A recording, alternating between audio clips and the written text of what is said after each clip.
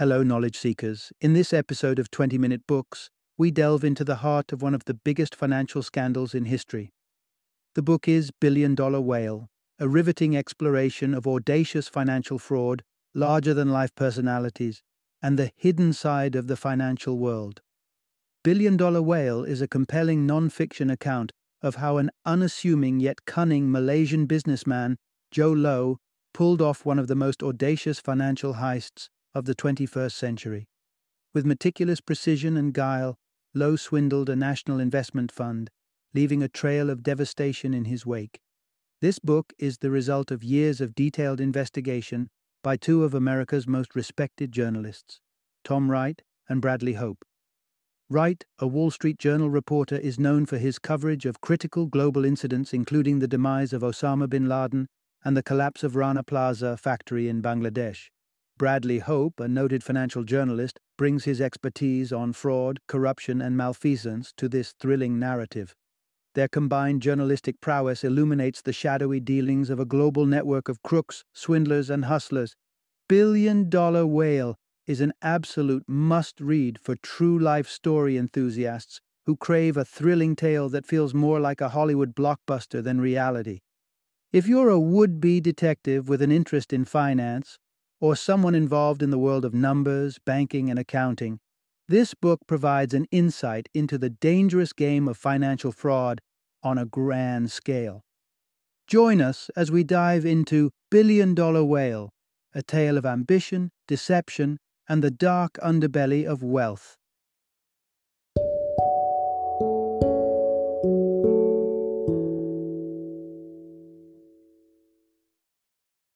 Billion Dollar Whale, the man who fooled Wall Street, Hollywood, and the world. Introduction. Take a dive into the captivating saga of a Malaysian swindler. Imagine this: a young, seemingly harmless lad from far-off Malaysia styles himself as an Asian prince and walks into the prestigious corridors of Wharton, America's eldest business school. He's not there to soak in the nitty-gritty of capitalism for an annual fee that runs into $50,000. He's there to rub shoulders with the world's most affluent dynasties. Joe Low, as he was named, succeeded in his mission. The relationships he developed in those hallowed halls of the Pennsylvanian establishment ushered him into a clandestine realm characterized by oil money, unregulated state investment funds, and nerve-wracking financial transactions. Leveraging his network of political heavyweights, influencers, and the wealthy sheikhs, he slipped right into the heart of a cash-loaded venture. The mission was seemingly simple: enrich the common Malaysian folks. The rest of the story, as they say, is history. As 2009 rolled in, 1 year post the crippling financial crash of 2008, a 28-year-old who was devoid of any substantive business experience orchestrated the greatest heist of the century. The heist's cost? A staggering billions. In our story, we'll unfold how he pulled off this brazen act, his motivations, and how his scheme was eventually foiled. As you journey with us, you'll uncover how Joe Low masterfully developed his deceptive skills in his formative years, why the allure of Low's financial backing for his film was too enticing for Leonardo DiCaprio to resist, and the way Low's audacious act of theft led to the downfall of one of Asia's longest-standing ruling parties. Part 1. The tale of Joe Low's early years, where deception met aspiration. Our narrative today isn't about Wall Street's cutthroat deals, as one might expect. Instead, we are taking you back to a tranquil borough in the northwest of London. It was 1998, and a timid, stout 17-year-old Malaysian lad named Joe Low embarked on his academic journey at one of England's renowned private institutions. Established in 1572, Harrow School has been the educational abode for the children of global elites, costing nearly $16,000 per term. Among its distinguished alumni are 7 British prime ministers, an Indian prime minister, and 6 Middle Eastern monarchs. As Low commenced his studies, he found himself in the esteemed company of successors to the thrones of Brunei and Kuwait. Mind you, Low was not just an ordinary lad. He was the offspring of a Chinese-Malaysian businessman who amassed his wealth in the garment industry during the 1990s. His family had a net worth of around $15 million and resided in a contemporary mansion nestled amidst palm trees in Penang, Malaysia. Yet, amidst the grandeur of Harrow, Loh's wealth seemed minuscule. To cope with this disparity, he resorted to pretense. In 1999, Loh enticed his school buddies to visit him in Penang. But instead of hosting them at his home, he rented out a local billionaire's vacation estate and yacht. He replaced the owner's family portraits with images of his own family. His deception was a success. His friends started referring to him as the Prince of Malaysia, a title he never denied despite lacking any royal lineage. But this prince was ambitious. In his final year, he daringly posed as a diplomat from the Brunei embassy to gain entry into an upscale London nightclub. He spent the night reveling with Premier League footballers and supermodels. However, these daring escapades were not just spontaneous acts. They stemmed from a moral worldview that he adopted from his affluent schoolmates. One such friend, Riza Aziz, was the stepson of Malaysia's notoriously corrupt defense minister, Najib Razak. Loh was intrigued by Riza's accounts of Najib's corrupt practices. If everyone else was lining their pockets through corruption, why shouldn't he? He understood that the veneer of power and prestige, no matter how false, offered numerous opportunities. Following his graduation in 2000, Loh set sail for the United States in search of his own golden chance. Part 2. The Rise of Asian Great Gatsby. Loh's calculated social maneuvering opens doors in Abu Dhabi and the Gulf states. Fast forward to 2001, Joe Loh found himself at the Wharton School in Philadelphia, an institution known for its business-centric curriculum. Despite being intelligent, he was nonchalant about academics, focusing instead on social networking. His extravagantly posh parties, fueled by champagne, complete with sushi served on the bodies of dancers clad only in lettuce leaf bikinis, earned him the nickname Asian Great Gatsby. While other partygoers reveled in dance and high-end spirits, Loh was content sipping on his Corona, attempting to hold awkward conversations. Partying wasn't for his pleasure, rather it was a calculated move, supported by his father, Larry. Larry Loh, himself a social striver, appreciated the worth of influential connections. Much like Harrow, Wharton served as a gateway to mingle with the progenies of the most powerful dynasties globally. Larry ensured Joe had the funds needed to maintain this network, regularly wiring him money. These funds were used by Joe to hire lavish limos for weekend gambling escapades, accompanied by carefully chosen peers with deep pockets and advantageous connections. Playing his role perfectly, Loh would effortlessly spend hundreds of thousands of dollars at the roulette table, creating an impression of excessive wealth. A prime figure in Loh's social network was Hamad al-Wazan, a Kuwaiti construction tycoon's son. Loh perceived Wazan as his passport to an influential circle of affluent Middle Eastern families. In 2003, Loh accompanied Wazan on a trip across the Gulf states.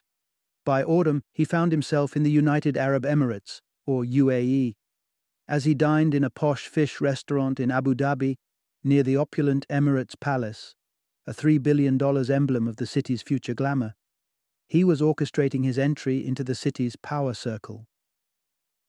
Loh convinced Wazan to arrange a meeting with Youssef Al-Otaiba, an influential policy advisor whose clientele included Mohammed bin Zayed Al Nahyan, the UAE's crown prince. Otaiba, like Loh, hobnobbed with the rich and influential, despite having limited personal wealth. He traded in wasta, an Arabic term denoting connections. The meeting was a success. Both Otaiba and Loh, ambitious yet lacking substantial business experience, connected instantly. As they conversed that afternoon, the wheels were set in motion for an audacious plan, culminating in one of the most stunning heists of the century. Part 3. Loh navigates the world of Gulf elites and Malaysian politicos to establish himself as a global deal-maker. If you were to compile a list of influential figures in the Emirates in the early 2000s, Khaldun Khalifa Al Mubarak, would undeniably rank at the top. Mubarak, a close ally of the royal family, held an invaluable card: access to a vast fortune. As the director of Mubadala, a sovereign wealth fund set up in 2002, he controlled $3.5 billion when Low crossed his path. The fund's strategy was straightforward: borrow against the UAE's future oil revenues to diversify the economy by investing in burgeoning sectors like technology and real estate. Having Mubarak on his contact list was Low's first golden opportunity. But let's take a step back to the time shortly after Low graduated from Wharton in 2005. Low laid the foundation of his own venture, Winton. It was conceived as a conduit for Middle Easterners to make investments in Malaysia. Based in the prestigious Petronas Towers, the prime address in Kuala Lumpur, the business, however, was sluggish. Low's attempts at winning over potential partners were ineffective, and his debts were escalating. The tide turned in 2007 when Khazanah Nasional, the Malaysian sovereign wealth fund, was searching for investment partners for Iskandar, a special economic zone near the Malaysian-Singaporean border aimed to lure investments. Low reached out to his Gulf ally, Otaiba, who then contacted Mubarak. Shortly afterward, Low approached Khazanah with a $500 million investment offer, courtesy of Mubadala. While the Iskandar deal materialized, the credit did not go to Low. Instead, he cleverly let Najib Razak, the Malaysian politician and stepfather to Low's friend from London, claim the accolade. With his eye on the Prime Minister's post, Najib couldn't pass up the chance to enhance his popularity among voters. Low's strategy was a brilliant play. Not only did he cement his stature as an international dealmaker with a track record of significant transactions, but he also secured a potent ally in Malaysia. One hiccup in the deal was Khazanah's refusal to remunerate Low for orchestrating the deal. Incensed, Low vowed not to allow himself to be sidelined again. His subsequent endeavors would ensure his involvement and compensation were explicitly recognized. Part 4. Low leverages political shifts in 2008 to gain the Malaysian Prime Minister's trust, and an opportunity arises. Following the 2007 Iskandar deal, Low found himself financially stretched, but with a strategic political alliance, courtesy of Najib Razak, an ascending star in Malaysian politics. However, this looked more like a long-term investment. While Najib's political power remained limited, Low needed an initiative of his own. Influenced by Khaldun al-Mubarak, Low considered launching a sovereign wealth fund, with himself at the helm. This ambitious plan required funding. The question was, where to find it? The answer came in the form of Sultan Mizan Zainal Abidin, the monarch of Terengganu, one of Malaysia's 13 semi-autonomous regions. Nestled in the northeastern part of the country, close to the Thai border, the state was rich in oil and managed its own finances. A promising prospect was that Low had an established connection with Mizan. His sister was on the board of one of the construction companies involved in the Iskandar project. Initially, Mizan was doubtful about Low's proposition to establish a fund, borrowing money from international markets against Terengganu's anticipated oil revenues. Low won him over by enlisting Tim Leissner, a charismatic German-born banker and a celebrated deal-maker for Goldman Sachs in Asia. Together, they persuaded Mizan to allow Low to control $1.4 billion in bonds, underwritten by the state's future oil revenues. Low was inching closer to his ambition, amassing wealth, power, and prestige. Unexpectedly, Mizan developed second thoughts and withdrew at the 11th hour. Fortuitously, destiny had other plans for Low. In March 2008, Malaysia went to the polls. The United Malays National Organization, UMNO, the party that had ruled the country since its independence in 1963, anticipated a comfortable victory. They were in for a shock. Ethnic Indian and Chinese voters, weary of perceived second-class treatment, showed up in large numbers to support the center-left People's Justice Party. Although UMNO narrowly evaded defeat, the party's top brass was unnerved. In a desperate attempt to maintain their grip on power, they initiated a reformation project. In March 2009, Prime Minister Abdullah Ahmad Badawi stepped aside, making way for an ambitious, proven leader, Najib Razak. The dynamics had dramatically shifted in Low's favor. Najib needed funds to revive UMNO's declining popularity, and Low was ideally positioned to provide them. In return, all Low asked was control over his very own investment fund. Part 5. Low swiftly plots to exploit Malaysia's new sovereign wealth fund. When Najib Razak ascended to the position of Malaysia's Prime Minister in 2009, he had two primary objectives. Firstly, he aspired to restore the credibility of UMNO. Secondly, he aimed to modernize Malaysia to keep pace with the Asian tigers, nations like Singapore and Taiwan that experienced economic booms from the 1960s to the 1990s. Both projects called for significant funding. Low managed to persuade Najib that the Middle East was the only credible source of investment, and he was the only man capable of facilitating it. Just a few months into his role as Prime Minister, Najib unveiled the creation of a new sovereign wealth fund, the One Malaysia Development Berhad, or 1MDB, with a $1.4 billion bond issue to its name. Although Najib was the official chair, it was Low, conspicuously absent from the official documentation, who was the puppet master. 1MDB's stated purpose was to secure funds in the Gulf and divert them into ventures that would promote green energy, stimulate Malaysia's tourism industry, and create quality job opportunities for Malaysians from all ethnic backgrounds, hence the slogan, One Malaysia. Its covert agenda was to serve as a piggy bank for UMNO, funding scholarships, affordable housing, and other projects in areas where the party required votes. From Najib's perspective, it seemed like a perfect arrangement. However, as with anything that seems too good to be true, there was a catch. The establishment of 1MDB was the opening act in Low's audacious scheme. In August 2009, Low played an old card. He hired a luxury yacht, altered the images on the sideboards, and played off the yacht as someone else's property. This time, however, the yacht was purported to belong to a significant Saudi royal, Prince Turki bin Abdullah. Low and Turki invited Najib for a voyage to the French Riviera. It was during this trip that Turki introduced Najib to his company, PetroSaudi International. Launched in the early 2000s, PetroSaudi International claimed to specialize in oil drilling. In reality, it was a facade enabling Turki, a lesser-known royal with little real influence, to capitalize on his family name's prestige. Turki and Low proposed a potential partnership between PetroSaudi and 1MDB to Najib. PetroSaudi would offer the rights to oil deposits in Argentina and Turkmenistan, valued at $2.5 billion, while 1MDB would commit $1 billion in cash. Najib accepted the proposal. Low had struck gold. Part 6. Low exploits a complacent banking system and malleable experts to execute his scheme.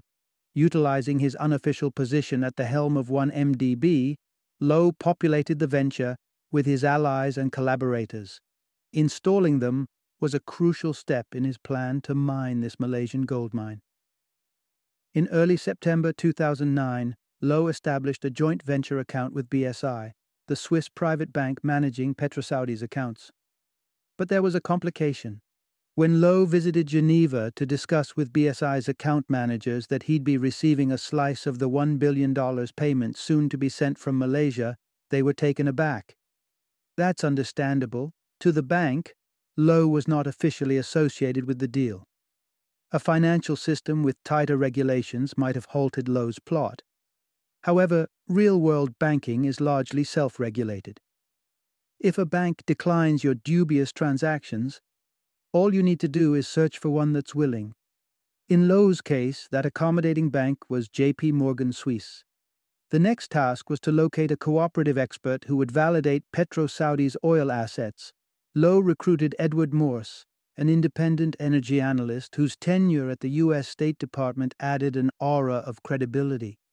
In exchange for $100,000, Morse confirmed that PetroSaudi held oil concessions in Argentina and Turkmenistan, contracts entitling it to extract oil worth $2.5 billion. What Morse conveniently omitted was that the majority of that oil was beneath the Caspian Sea and that Turkmenistan's claim to it was contested by Azerbaijan. As Lowe couldn't take a cut directly, he organized a strange payment of $700 million from one MDB to another Swiss account, purportedly owned by PetroSaudi. This transaction was labeled as a loan repayment, but nobody bothered to verify if such a loan existed. Had they done so, they would have discovered that the loan existed before the inception of the 1MDB and PetroSaudi joint venture. On September 26th, 1MDB's freshly established board authorized the transfer of $1 billion to the joint venture. A billion-dollar deal, which would typically take a year or more to finalize, was completed in less than a month. As one 1MDB employee observed, it was akin to consuming all of Shakespeare's works in an hour. Many details had been conveniently omitted. The process may have been dubious, but the outcome was indisputably clear. Lowe had redirected $700 million into his personal bank accounts. He and his co-conspirator had hit the jackpot. Part 7. Lowe splurges millions as he embarks on creating a sphere of influence in the United States. Lowe's elaborate robbery wasn't a meticulously crafted Ponzi scheme or a feat of financial sorcery. It was a brazen theft. He simply moved millions of dollars from one account to another, which happened to be his. Neither the government, which provided the funds, nor the banks, which facilitated their transfer, tried to intervene. So, what was his game plan?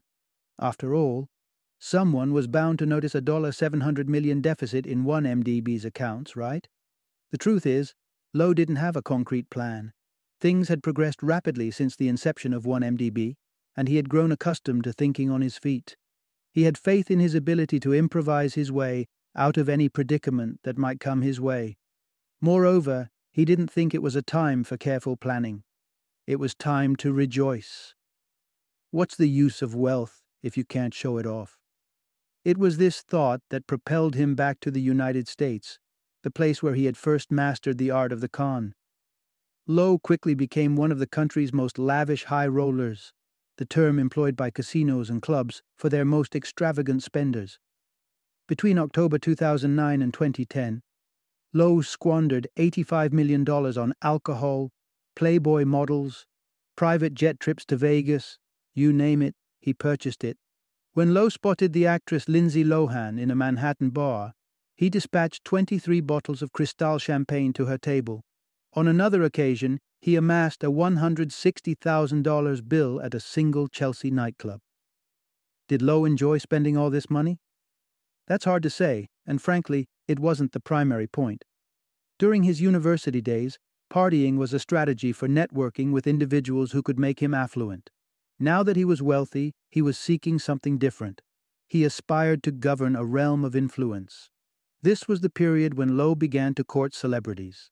As whispers of his excessive spending spread, Hollywood stars and renowned musicians found themselves drawn into Lowe's gravitational pull. By the time of his November 2010 birthday party, an opulent poolside bash in Las Vegas complete with caged lions and tigers, Lowe was rubbing shoulders with the likes of Leonardo DiCaprio, Jamie Foxx, Usher, and O.T. Genesis. What were their conversations about? Well, business, or more accurately, show business. Lowe had cooked up yet another ingenious idea. Part 8. Lowe makes a dramatic entry into showbiz by financing the Wolf of Wall Street. Leonardo DiCaprio was already a Hollywood icon when he first crossed paths with Lowe in late 2010. The leading man in numerous blockbusters, including the mega-hit Titanic. DiCaprio was accustomed to the attention of admirers. Wherever he went, people offered him favors, which he saw as an entitlement rather than a luxury. But Lowe wasn't just another star-struck fan. Sure, DiCaprio had amassed considerable wealth, but there was one thing he couldn't buy: independence from Hollywood's studio machinery. That's exactly what Lowe presented him with.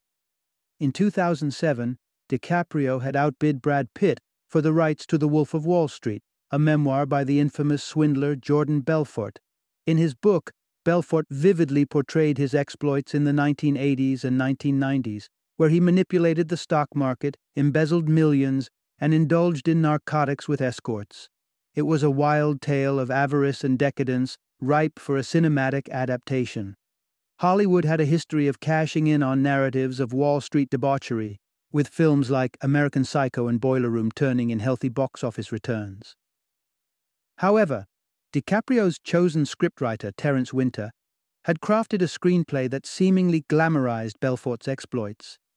Director Martin Scorsese was smitten by it, but none of Hollywood's stakeholders were prepared to put up $100 million for a graphic R-rated film glorifying a criminal's life of excess. Lowe, an outsider to Hollywood, had no such qualms. He set up a production company, Red Granite, and agreed to shoulder the expenses of producing The Wolf of Wall Street, offering DiCaprio total creative control to bring his vision to fruition. The funds started flowing in April 2011, when Lowe transferred the initial sum, a whopping $1.17 million. A month later, he splashed out $3 million on a lavish party to introduce Red Granite to the movie world at Cannes, the location of the esteemed film festival. Lowe shelled out $1 million to hire Kanye West as the performer and flew Belfort to France to partake in the celebrations. Belfort, a man well versed in the mechanics of fraud, sensed something fishy. He confided in his wife that Lowe was orchestrating a fucking scam. No sane person would frivolously spend hard-earned money the way Lowe was. It was just a matter of time before Lowe's fraudulent machinations involving 1MDB were unmasked. Much like Belfort's own had been, his intuition was spot on. Part 9. A disgruntled player blows the whistle on the 1MDB scam, exposing Lowe's machinations. In 2012, Lowe executed another transaction. This time, his accomplice was the International Petroleum Investment Company, or IPIC, a sovereign wealth fund under the control of Abu Dhabi. On May 21st, 1MDB transferred $1.75 billion to a faux company supposedly interested in acquiring Asian power plants. Just a few days later, $576 million of those funds found its way into a bank account linked to IPIC. Once again, it was a sham loan repayment that ultimately ended up in Lowe's coffers. This influx provided the rest of the capital needed to finance The Wolf of Wall Street, placate Najib's Malaysian constituents, and keep Lowe's opulent lifestyle afloat. However, there was a catch. Loose ends remained from Lowe's initial heist. In 2009, Lowe had shelled out a hefty sum to Turkey and other intermediaries for their part in the 1MDB swindle. Petro Saudi, the shell company instrumental in facilitating the deal, hadn't been as considerate. Its former director, a Swiss national named Xavier Justo, was still owed $2 million. Justo had threatened his former employers, warning them that he'd publicize the incriminating documents he possessed if they didn't settle his dues. His warnings fell on deaf ears. Meanwhile, corruption fatigue was mounting in Malaysia, and murmurs began to circulate that Najib was profiting from Lowe's schemes, using 1MDB as his personal piggy bank. Protesters wearing yellow shirts, part of a coalition named Bersih, Malay for clean, had taken to the streets, but little had changed. In the absence of undeniable proof of misconduct, Najib remained invulnerable. That immunity evaporated in 2014 when Justo decided to take action.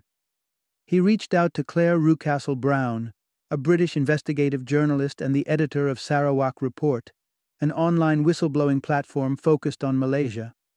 Justo offered to sell her evidence of Lowe's inaugural deal with 1MDB for $2 million. As she didn't have the necessary funds, Brown turned to Tong Kui Ong, the proprietor of Edge, Malaysia's top-selling business magazine. Tong furnished the money, and in late February 2015, Brown published her exposé. The article, headlined Heist of the Century, delineated how Joe Lowe had exploited PetroSaudi as a facade to siphon off millions from 1MDB. Simultaneously, an exclusive feature in the New York Times shed light on how Low had functioned as an unofficial envoy for Najib in the United States, acquiring a slew of luxury properties for the Prime Minister. The alarm bells had started to ring. Low's audacious run as a world-class swindler was approaching its finale. Part 10. The aftermath of the 1MDB fraud triggers a political revolution in Malaysia, yet Low evades capture. The revelation of Low's embezzlement ignited a civil war within Malaysia's ruling party, UMNO. Reformist elements headed by ex-Prime Minister Mahathir Mohamad demanded Najib's resignation and a comprehensive probe into the 1MDB debacle. Najib was confident he could weather the storm, but played it safe by asking Low to exit the country before he could be interrogated by the Parliamentary Public Accounts Committee. The public sentiment was swiftly souring. Towards the end of August 2015, an estimated 100,000 protesters thronged the streets of Kuala Lumpur. They spanned all strata of society and aired their outrage as well as their apprehension that 1MDB's debts would drain resources from education and social welfare for the foreseeable future. Najib hastily launched a crackdown against dissenters, igniting a 3-year period of oppression. Yellow shirts, a symbol of the Bersih or clean movement, were banned in public places. Newspapers were shuttered and whistleblowers were imprisoned. Talk of 1MDB faded from the news, and everyday people began to monitor their words. By May 2018, Najib believed the storm had passed and reckoned he could steer UMNO to another electoral triumph. He was mistaken. In a dramatic turnaround, Najib's party was defeated, and Malaysians elected Mahathir's anti-corruption alliance, Pakatan Harapan or Alliance of Hope, in a landslide. For the first time in the nation's history, UMNO found itself out of power. Concerns that Najib would mobilize the military to reverse the outcome were unfounded. Understanding he was out of options, he passed the baton to Mahathir. Upon taking office, the new Prime Minister minces no words. It was time, he said, for certain heads to roll. Najib's head was first on the chopping block.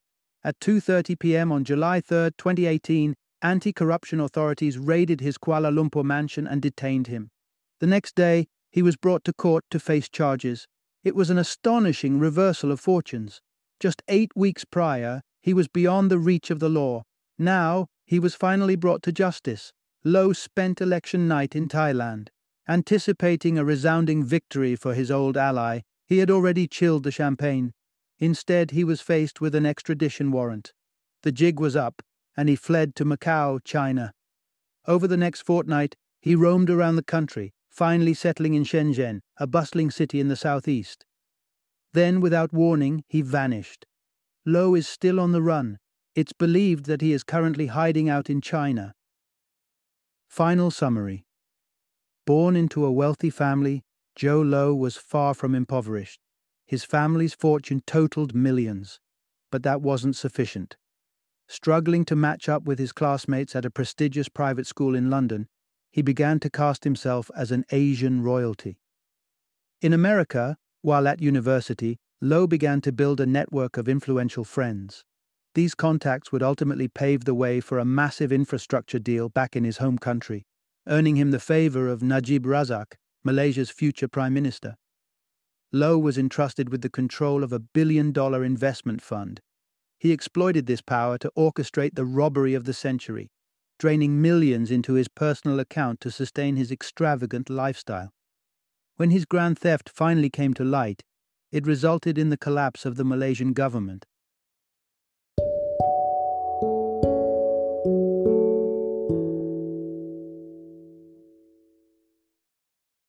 Thank you for joining me today on this journey of learning and discovery as we explored the insights of another thought-provoking book in our growing library of knowledge.